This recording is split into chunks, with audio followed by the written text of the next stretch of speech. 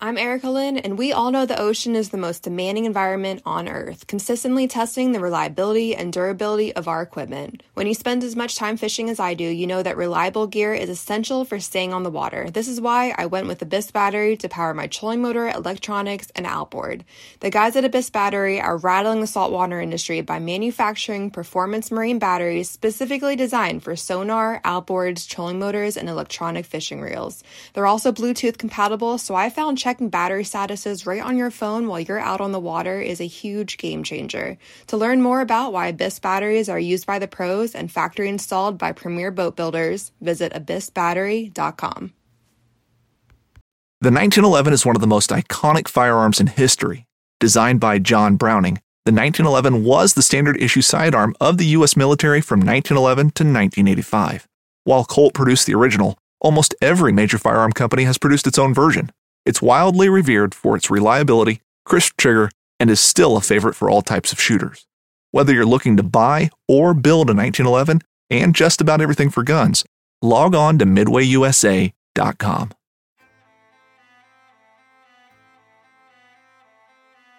So there's a reason why I started Blood Origins. And that reason is simple. Is that I wanted to convey the truth about hunting. It brings awareness to non-hunters that it's more than just killing animals. How do I start it? Brittany. My name is... Does my hair look okay? It's fantastic. My name is Mike Axelrod. Start again. Yeah, I hated it too. Braxton, you said something in the car to me. You said that you were living on borrowed time. There's a perception around who hunters are, what we're supposed to be, and a feminist that works for a non-profit that is a hunter that has only eaten wild game for the last 20 years is likely not the thing that people think about when it comes to a hunter.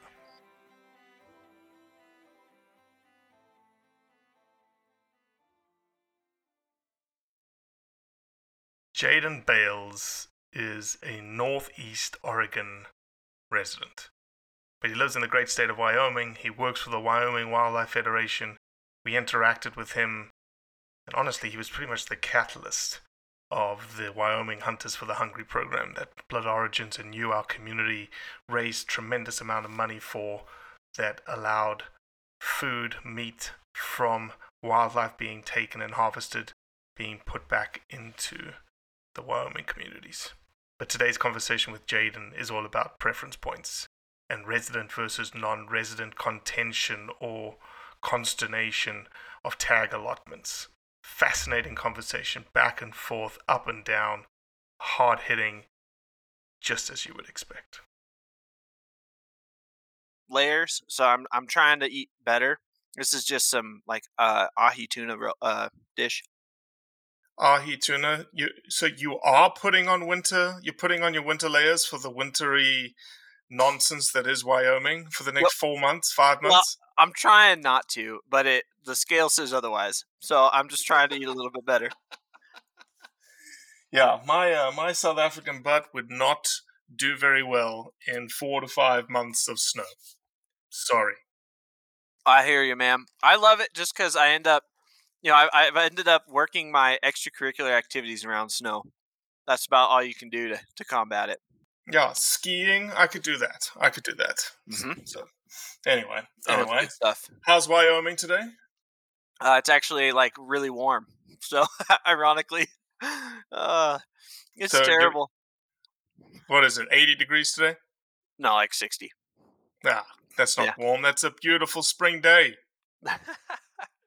Oh man, this time of year I expect it to be somewhere between 20 and 40 degrees and blowing and snowing sideways. So I actually really do appreciate it. Except it makes our cow elk hunting a little bit harder. It's harder to find the elk when they're not being out in the open. Are you still wanting to fill a cow elk tag? Jess's mom has one. I have a cow elk tag, and so does Jess as well. So we're going out this weekend. We'll see what happens. I think we're just trying to get one more critter in the freezer. We're looking pretty good, but we don't have an elk yet, and elk's our favorite. So Okay, so we'll do a little bit of a sliding into the topic of today using what you just set me up with. Yeah. You are going after 3 cow elk. Yes. General unit tag. These are extra tags we've picked up on top of our general tags. Okay, anyone could have picked those tags up, or just Yep. residents? No, anyone can apply and pick those up. And those would have been available after the draw, given that they had extra tags left over. These ones we picked them up in the draw specifically, but they were third choice. So that means I apply for this really coveted tag that I wanted, my bull tag. And then I applied for a second choice one, which was something else that was close to home. That was fine. I would like it. And this is the third choice, which is well, if we get that, we'll spend a little bit of time after it, but not a lot, So this is our third option that we ended up picking up. But the first 2 options were bulls. First option was a bull. Second option was a cow closer to home. You know what I mean? So I always like to try to get tags where they're easier to spend a lot of time on. If I can hunt it before and after work, man, that's better. But tags that are a little further away but easier to draw, I take those too because I'll spend a couple weekends chasing them. Okay. You weren't worried that non-residents were going to scoop up all of your tags? No. So the way this tag system works is all of the tag allocation is taken care of for residents first. So now different states do it differently. Wyoming, it says 80% of the tags. In this case, actually no, for elk, it's 16% go to non-residents, 84% go to residents. So 84% of these tags were given to residents first. So we had, our first through third choices were all just residents get looked at first, and then it goes to non-residents. So if folks aren't picking them up on the third choice, then that quota gets rolled into extras for non-residents. Okay. Well, that makes sense. So it's very close to 90-10, huh? Yeah, for elk especially, it's like I said, it's 16. Oh, come on, I can't. You're putting me on public math, man. But no, it's 84-16. Yeah, 84-16. Yeah, for elk. So this idea. Okay, hold on. Before I go diving down, because I've already been smashing the pedal to the metal with conversation. Haven't even bothered to introduce you. So, Jaden, please introduce yourself. Oh, thanks, Robbie. My name is Jaden Bales. I'm the communications director for the Wyoming Wildlife Federation. I wear a handful of different hats, doing some writing for different publications in the hunting space, and also do a podcast. So, like I said, I wear a handful of hats, but my main gig is communications director here for the Federation. Still working with Cody on the podcast, or you got your own podcast now? Yeah, so Cody and I still work together on podcasts. I get on some of his public podcasts, his public feed podcasts. That's the Rich Outdoors. But I'm a mule deer fanatic, so I run a Mule Deer Monday podcast for Patreon members with Cody. So that's my bread and butter. Yeah. Okay.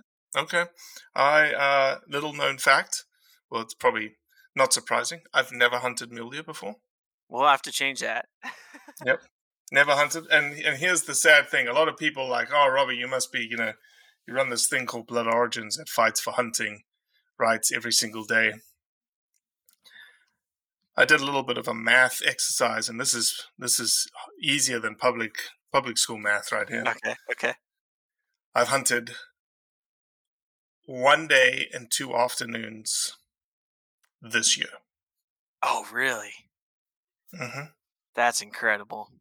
Man, and I commented on your Instagram post the other day. No one as deserving as you to have that experience you did. Dude, it was soul quenching. It was like the whole day. Like, we chased animals all day. We would close in, everything would be right, and it would be like a monster trophy, or it would be too young. And it's like, oh, okay, let's go find a cull.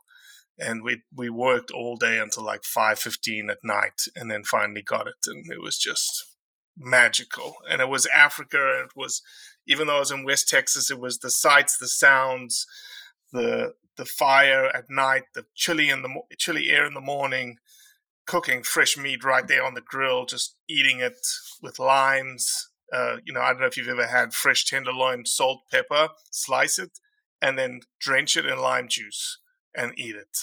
That's a good move.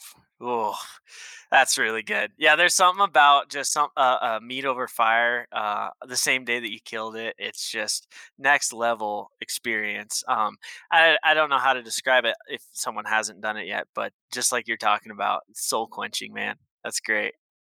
So the reason I wanted to have you on here is obviously, I play the whole points game. I did the whole Wyoming thing this year. Hmm. I drew a tag in Wyoming, been putting in for 7 years, didn't go. Been Hmm. putting in for Montana for 3 years, drew that tag, didn't go. So I've lost all my preference points, and now I'm back to freaking square nothing. Okay, which is fine. I'll get to hunt one day. So there's a lot of contention, consternation. I would say contention, consternation are pretty good terms for this idea of people living in Wyoming, Hmm. and people like me not living in Wyoming, wanting to hunt Wyoming. Where do you sit in this whole debate? Man, this is a really important conversation for us to be having, um, because when you get more information, I think that it makes that position, like actually saying something substantial about it, really tough. I grew up in Northeast Oregon. We're talking the high desert side of the state, and I grew up in a trophy elk unit. So I never ended up hunting elk where I grew up. Right. The reason being, and they have Which a sucks. preference. Which It's sucks. yeah, it's a bummer. Let's be honest. It sucks. Um, but the reason being wasn't because there was a lot of non-resident interest in this in hunting in Oregon. There really isn't, compared to a lot of states, right? But as we would say, it was the gosh darn Portlanders from the west side coming out taking all of our tags. Um, I now have moved away. Obviously, this is my 4th year in Wyoming, and I gave up on trying to hunt that home unit of mine because they give out one tag to non-residents, and it alternates between an outfitter and a general member of the public who's a non-resident every year. So statistically, I just had no chance of ever going hunting this unit back home, right? Um, so one of the things that I've noticed about that though is like I shifted gears and kind of decided to take the lemons that life gave me and make lemonade. So I split up my 11 elk points between my dad, my brother, and I, and we went and had a blast last week. Well, we actually had 10 days together. We'd never ever hunted bull elk together with rifles. And it was just an incredible experience of time with family, getting there and chasing elk in some really rugged country, and having tough conditions. And just we had a tree fall on our camp while we're sleeping. It had all of the elements of adventure that you look for, right? So I think that I've lost a lot of the uh, man, I was really bent out of shape when realized, I really couldn't hunt back home. But I think that just the fact of the matter is, uh, that we're not owed any hunt. Um, we're just not. It doesn't matter if you're a resident or a non-resident. Um, the thing But that you we can see the point. You can see the viewpoint of a resident, right? And that's why I was like, that sucks for you because you're living in Mississippi. You want to hunt where like you just said, you put in for tags that are closer to you so you can hunt more, right? Yep. And if that chance decreases because someone like me from Mississippi gets a chance to hunt, I get the sort of consternation, I get the contention. But on the flip side, here's my point of view, Hmm. is that I'm bloody lucky to be an American. And these opportunities that are afforded to me in Wyoming, in Mississippi, are mine because I'm an American. And it doesn't matter where I fucking live, excuse my language. Yeah. That is part of this beautiful country that we live in. Oh, I think you make an excellent point. But the way that we've developed our management systems is that the wildlife are managed in the trust of the people of the state, right? Now, the people of the state, I think, have the ability to decide what's important to them. Um, and True. it's something, and it's a fact that I don't, as a not, so I hunted I hunted three different states this year: Wyoming, Nevada, and Oregon. I hunted two different states last year. I added Colorado. I hunted three different states the year prior to that: Idaho, Nebraska, and Wyoming. Um, Whenever I go to these other states, man, I totally look at it as like a a blessing to be able to go there and take part in some of the Mm-hmm. wildlife that are there. Um, Mm-hmm. and I grew up in one of these towns where, as you drive through it on your way to elk camp, you always stop by and pick up a pepperoni stick from Sharon at the local market. Sharon makes all of her money off of this traffic that comes through in October because otherwise nobody's driving through town. Um, and so I think the people of the state need to decide what's important to them.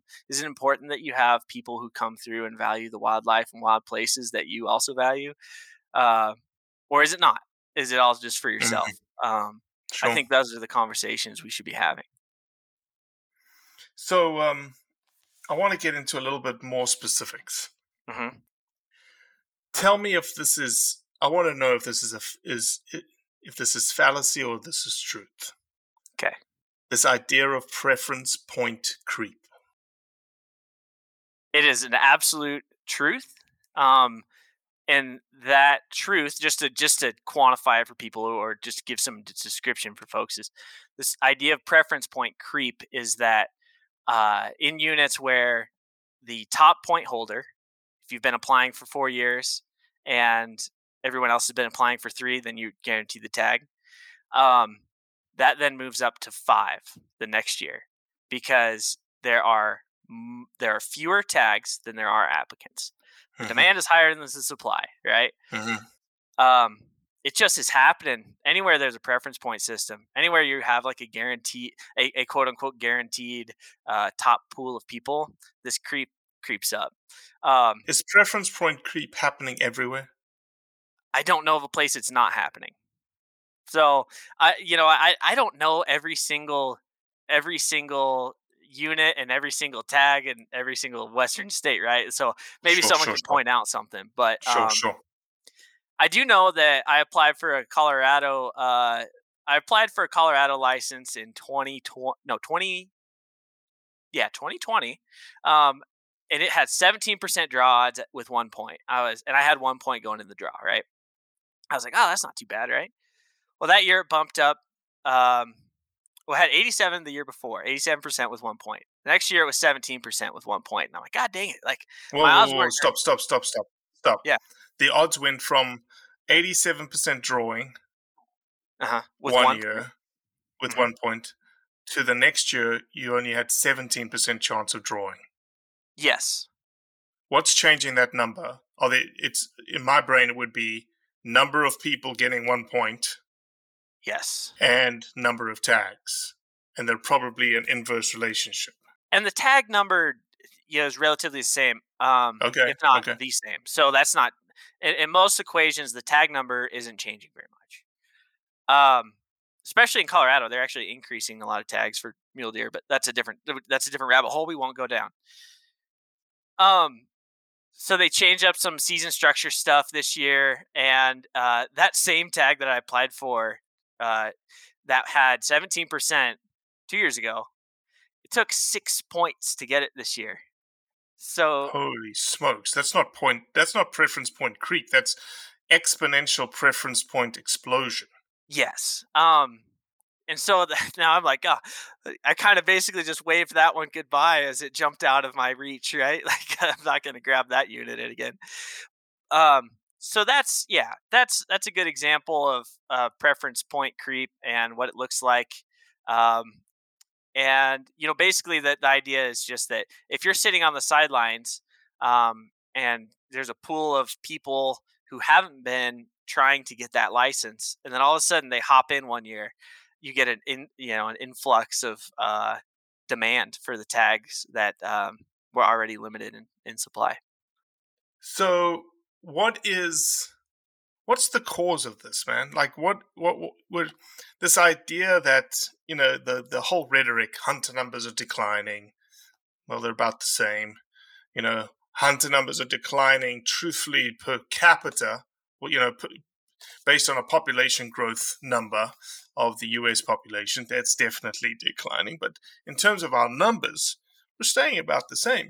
15 million, 11 to 15 million. I can't remember the number right now. So is it just because people are getting more educated? Are we getting a pool of individuals that have resources all of a sudden that 18 to 25 age group now happens to be in the 25 to 34 age group, and they've got jobs and they've got money and they can apply? Is it all of the tag systems, the application services? Is it all of the above? Man, I sure think it's a lot of it's all of the above. The one thing that's really interesting, and I just had a friend of mine on a Mealy Monday tell me about this. But so Idaho has a system now that is fairly tough. Let's just say what it is, fairly tough to get a general season tag because of how they changed it recently. But in 2009, right after the Great Recession, they couldn't sell enough general season deer tags, and they made it so that residents could pick up two because they couldn't get enough people to hunt them. So I think we're Wow. going through an ebb and flow cycle of simultaneously the information age, right, is going to make it easier to apply.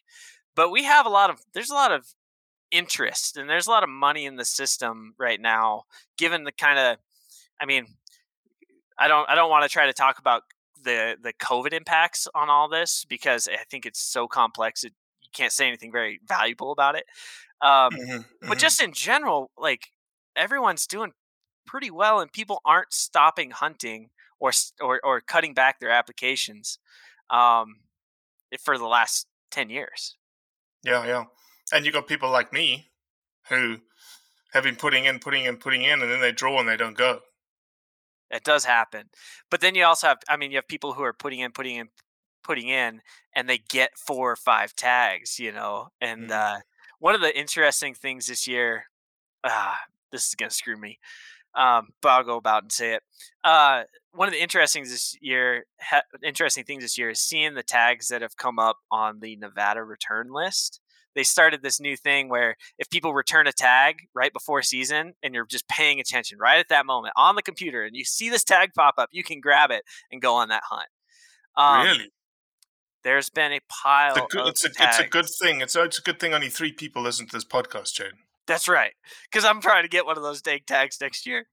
But yeah, it's interesting. People are turning back tags because for whatever reason they're not hunting on them. Well, it makes sense. Like in my case, I found out the reason why I couldn't go.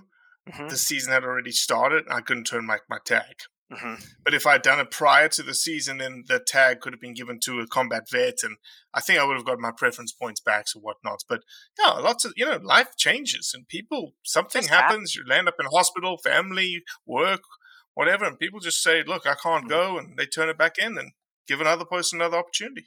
I think another piece of this too is because there's so much conversation around such hard to draw tags. We're like it's this conversation right now, right? Like, oh man, I can't draw my unit I want in Nevada, or I can't draw my unit in Colorado that we want. It's creating a kind of drive for people to get a whole pocket full of tags at one time because they're like, well, if they're getting harder to get, I should get more of them, I don't know. I mean, obviously it'd be hard to quantify what that looks like, but I know as someone who's I talked to Cody Rich about this a lot. He used to hunt or have 3 or 4 elk tags in his pocket a year. And the reality of it is, he's like, I can only hunt one, maybe two really well a year. Um, and so I think you end up with a lot of that too. People overbooking Right. themselves Yeah. and creating more demand. Yeah, for sure. It's romantic, right? That I'm Oh, going to do all this hunting, yeah, and I'm just going to be that person. And unfortunately, life kicks you in the nuts sometimes. Most times. most times.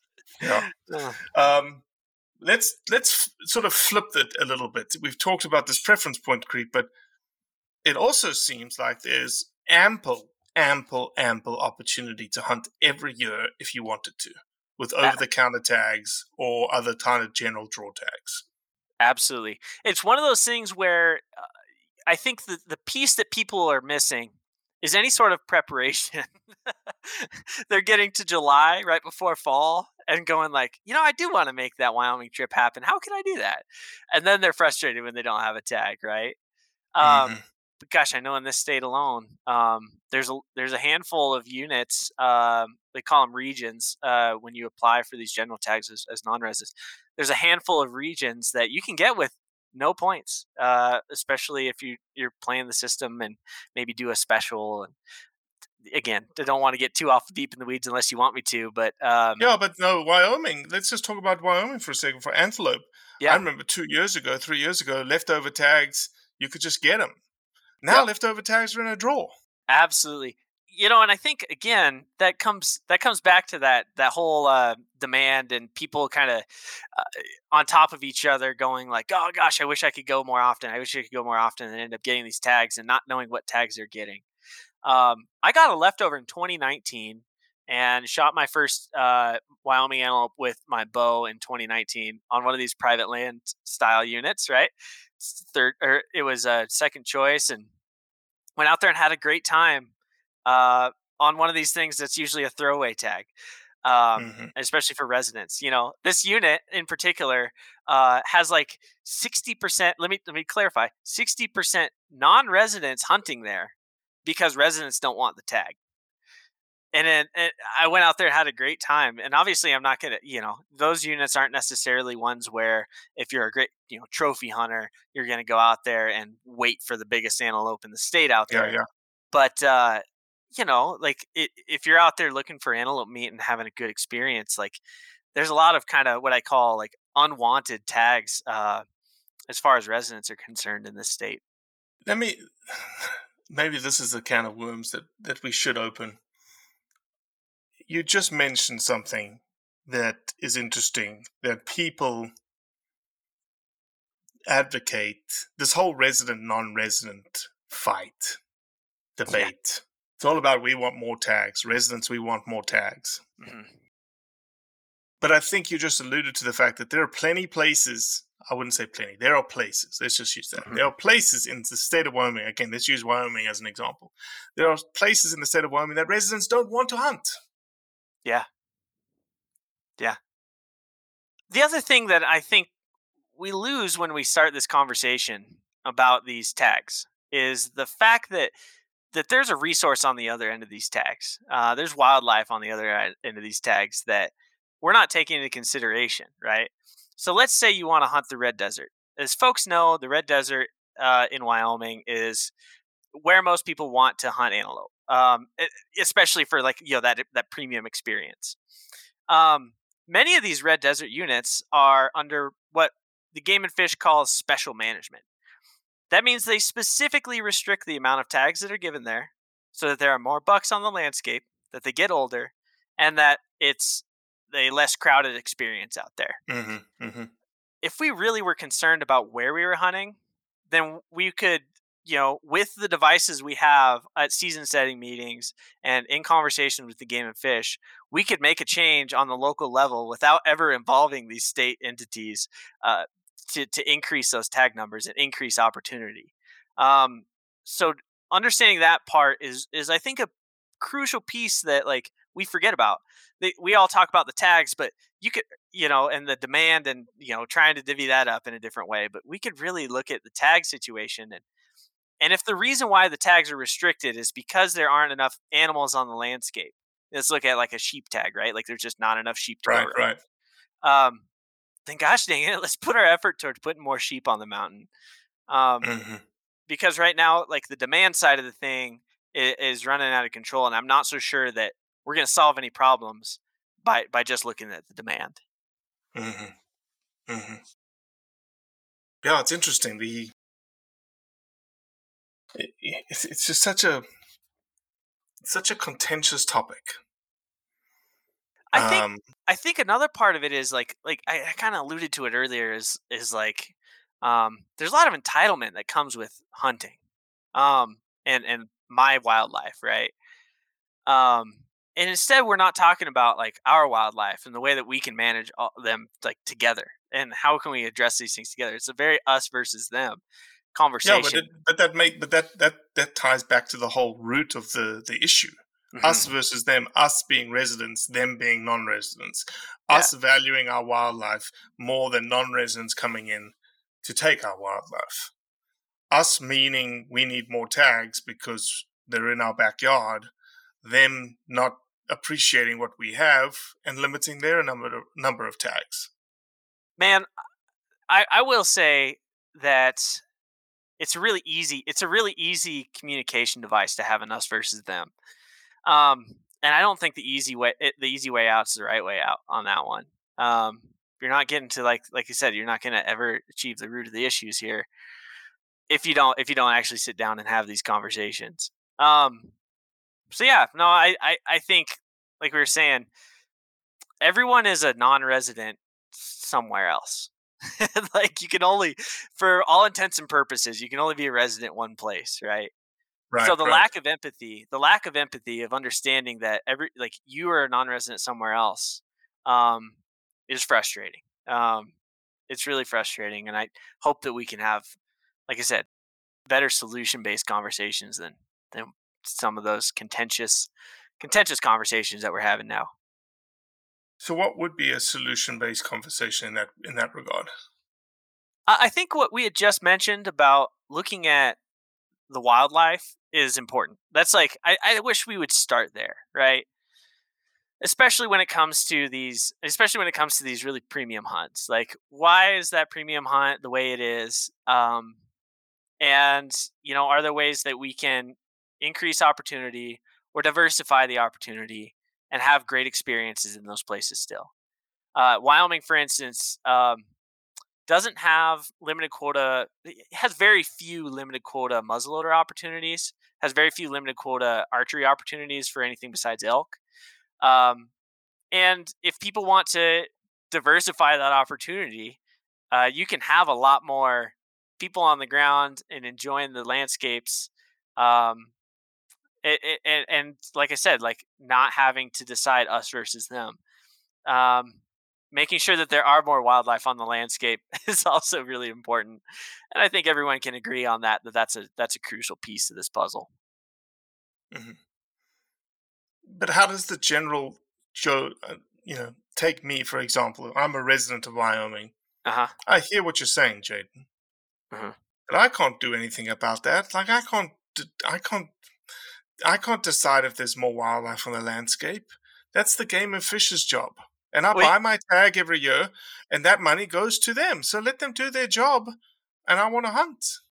one of the things that's really important, and I think you got me all fired up with that hypothetical question because I just realized that you're so right. That is the response that everyone has. Like I buy my tag, and you know what, the Game of Fish is here for me. Well, you know what, the Game of Fish sets these tags. They set hunting seasons. They set hunting quotas based on basically like three factors: they hunting input, kind of like local landowner input, and scientific input. It's not just based on the science. Um, if hunters if hunters want to restrict the amount of people on the landscape because it's a better experience, um, you can literally talk to the people on the ground, your local biologist and your local warden, send them an email, and they might just make a change. You can have a good conversation with them. If you get three of your hunting buddies to do it, I'm sure as heck positive that they're going to listen to you. Um, and in a state like Wyoming, and I do want to clarify that I think this is a specific example, maybe to Wyoming, where we have such regionally defined areas that are managed by these regional biologists and wardens, you can have a conversation with those people and impact what happens. If you look around the state of Wyoming, like it is god dang frustrating when you're trying to hunt here. But if you have a general deer tag, you have different regulations for over 100 different units across the state that start from September 15th to November 30th at some point in the state. And that's because each of the specific areas and specific regions have different management goals. They have different hunter goals, and they've got different landowner pressures. Those are all really important. So I think, like you said, in your example, Joe Schmo is sitting back there and it's like, I give them my money and I don't know what else to do. Like, these guys aren't working for me. Well, have you tried talking to them? Like, literally, have you sent them an email lately and tried to start a conversation and tried to get to the root of these issues and see what's going on? Because most of the folks I've talked to have not. So I'll flip it one more time on you, since this is what I've done all podcast long. I love it. You talk about the empathy of a resident to him or she being a non-resident everywhere else. Mm-hmm. So I'm a non-resident, and I'm going to follow your lead, like you just said, and I'm going to write to the Wyoming Game and Fish. I'm going to go, I want more opportunity. Why don't I have more opportunity? Right now, I have 16% chance. It's ridiculous. I should have at least 20% chance or 25% chance. Yeah. Why is Wyoming Game and Fish going to listen to me? They're not.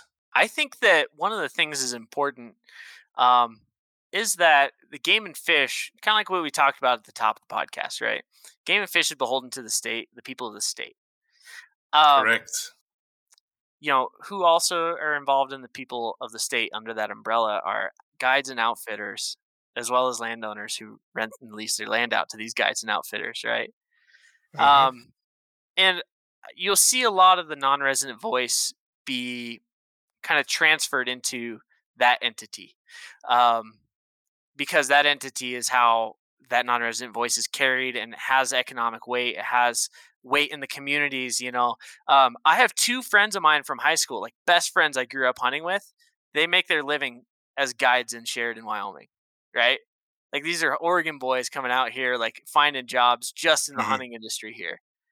It makes a difference on these local communities, what these non-residents do and say and think. So as a non-resident who wants more opportunity, I think it's important to have these conversations and to make your voices heard, but also make them heard maybe to the right entities. Like I said, through the guides and outfitters is great. Talk to those guys. Talk to your, local. I don't know if you should necessarily talk to your local chamber of commerce, but you can definitely take that kind of like approach of like, man, I come here, I'm spending 6 nights at the Holiday Inn buying, we were just at the Rusty Truck in Riverton last night. I'm buying 6 meals at the Rusty Truck as I go antelope hunting this week. Like, Right. This is important to me that I have this opportunity. And I think you can make it really relevant to the people of the state in that way.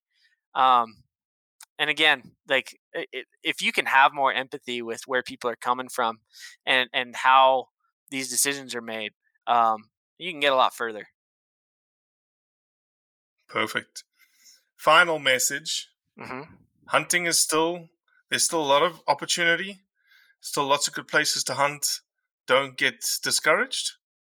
Should that be the message out of this podcast? Yeah, man. Oh, man. I think step one, right? Step one, if you're frustrated, do a little research. Start there and find out why you're frustrated. If you're frustrated because you can't go to Idaho, or you couldn't pick up your Idaho deer license this year, you should probably look into why that is, and maybe get on the computer on December 1st this year, because that's when they go on sale. Or find these licenses that are easier to draw, right? If it goes back to that whole, like, if you're really frustrated because you don't have enough opportunity in the place you want to go, reevaluate like why you're doing it, right? Why are you hunting?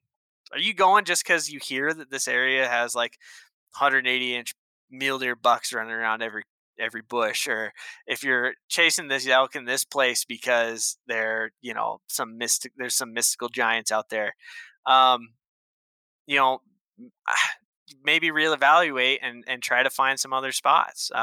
If you're wanting to just go hunt, man, I got nothing to say to you. You should be hunting every year. 100%. Jaden Bales, thank you, my man.